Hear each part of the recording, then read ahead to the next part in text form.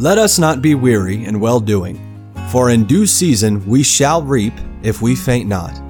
Believers have God's promise that when we faithfully obey Him and don't give up, we will enjoy the very best returns. Let the Lord encourage your heart as Joe Vasick, pastor of Northeast Baptist Church of Danbury, Connecticut, urges us to stay the course. In the 6,000-year history of the human race, no one has ever known what it means to start over any more than the first man and woman, Adam and Eve, did. It's impossible for any of the rest of us to even comprehend the difference between life in the Garden of Eden and life after the Garden of Eden. The prospects of moving forward after they had experienced paradise and then forfeited it must have been overwhelming. On that awful day, when God pronounced to Adam and Eve the consequences of their sin, they heard God refer to the seed of the woman when He spoke to the serpent, and they heard God tell Eve, "In sorrow thou shalt bring forth children."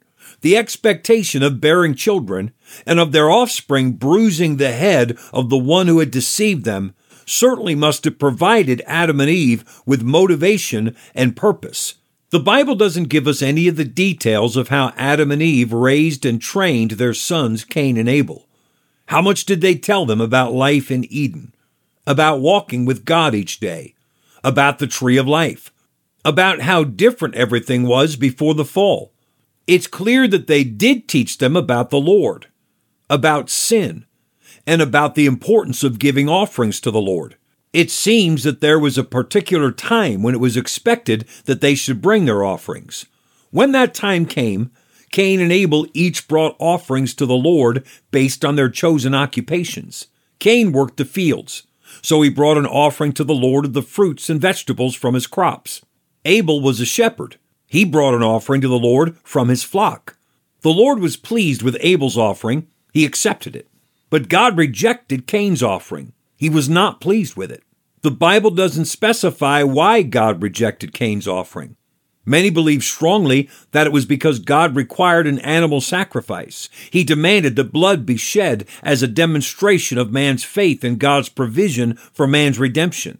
Others believe that this was not necessarily to be a blood sacrifice, but that it was simply an offering to the Lord. But that God rejected Cain's offering because Cain did not offer his first fruits as Abel did. And some believe that Cain's offering was rejected because of the condition of Cain's heart. The Bible doesn't say, but it does say that the Lord had respect unto Abel and to his offering, but unto Cain and to his offering he had not respect. This made Cain extremely angry. He was visibly outraged. He'd been embarrassed in front of everyone, and in his mind he had been outdone by his little brother. But there's no indication that Cain was ashamed or repentant for having displeased the Lord. With great mercy, God spoke to Cain about the failure of his offering. He asked Cain why he was angry. "Why art thou wroth? And why is thy countenance fallen?" The Lord reminded Cain that this was strictly a matter of obedience versus disobedience, not of favoritism or of competition. "If thou doest well, shalt thou not be accepted?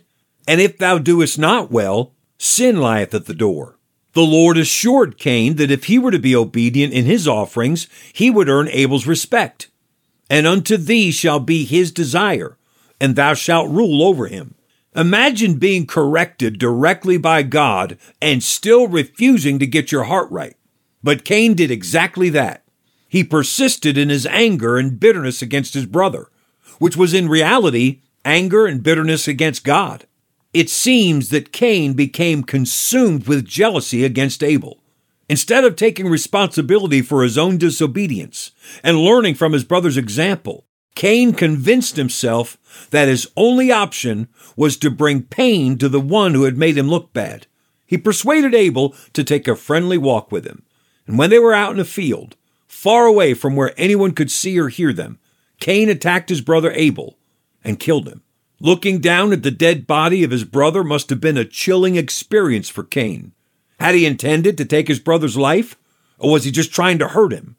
Regardless of his intentions, Cain's refusal to deal with his own disobedience, hatred, and anger, even after God himself had confronted him about it, resulted in the death of his brother.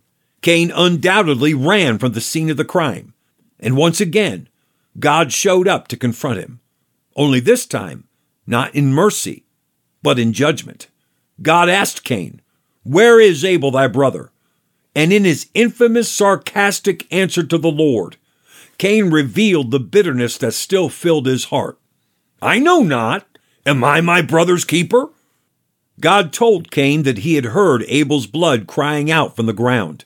Then he proceeded to tell Cain what his punishment would be. The earth would no longer be fruitful for Cain. And from that moment on, he would be an outcast, a fugitive. Once again, Cain showed no sign of remorse or repentance. His only response was to think of himself, to tell God that his punishment was unfair. It's clear that Cain's rebellion and resentment against God endured for the rest of his life. And he's branded forever with a legacy of hatred and violence. Christian, anger and bitterness in your heart will destroy you if you refuse to let God graciously correct you. Stay the course.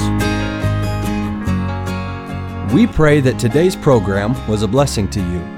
If you have any questions or comments, we'd love to hear from you. You can email us at staythecourse@nbcdanbury.org. God bless you.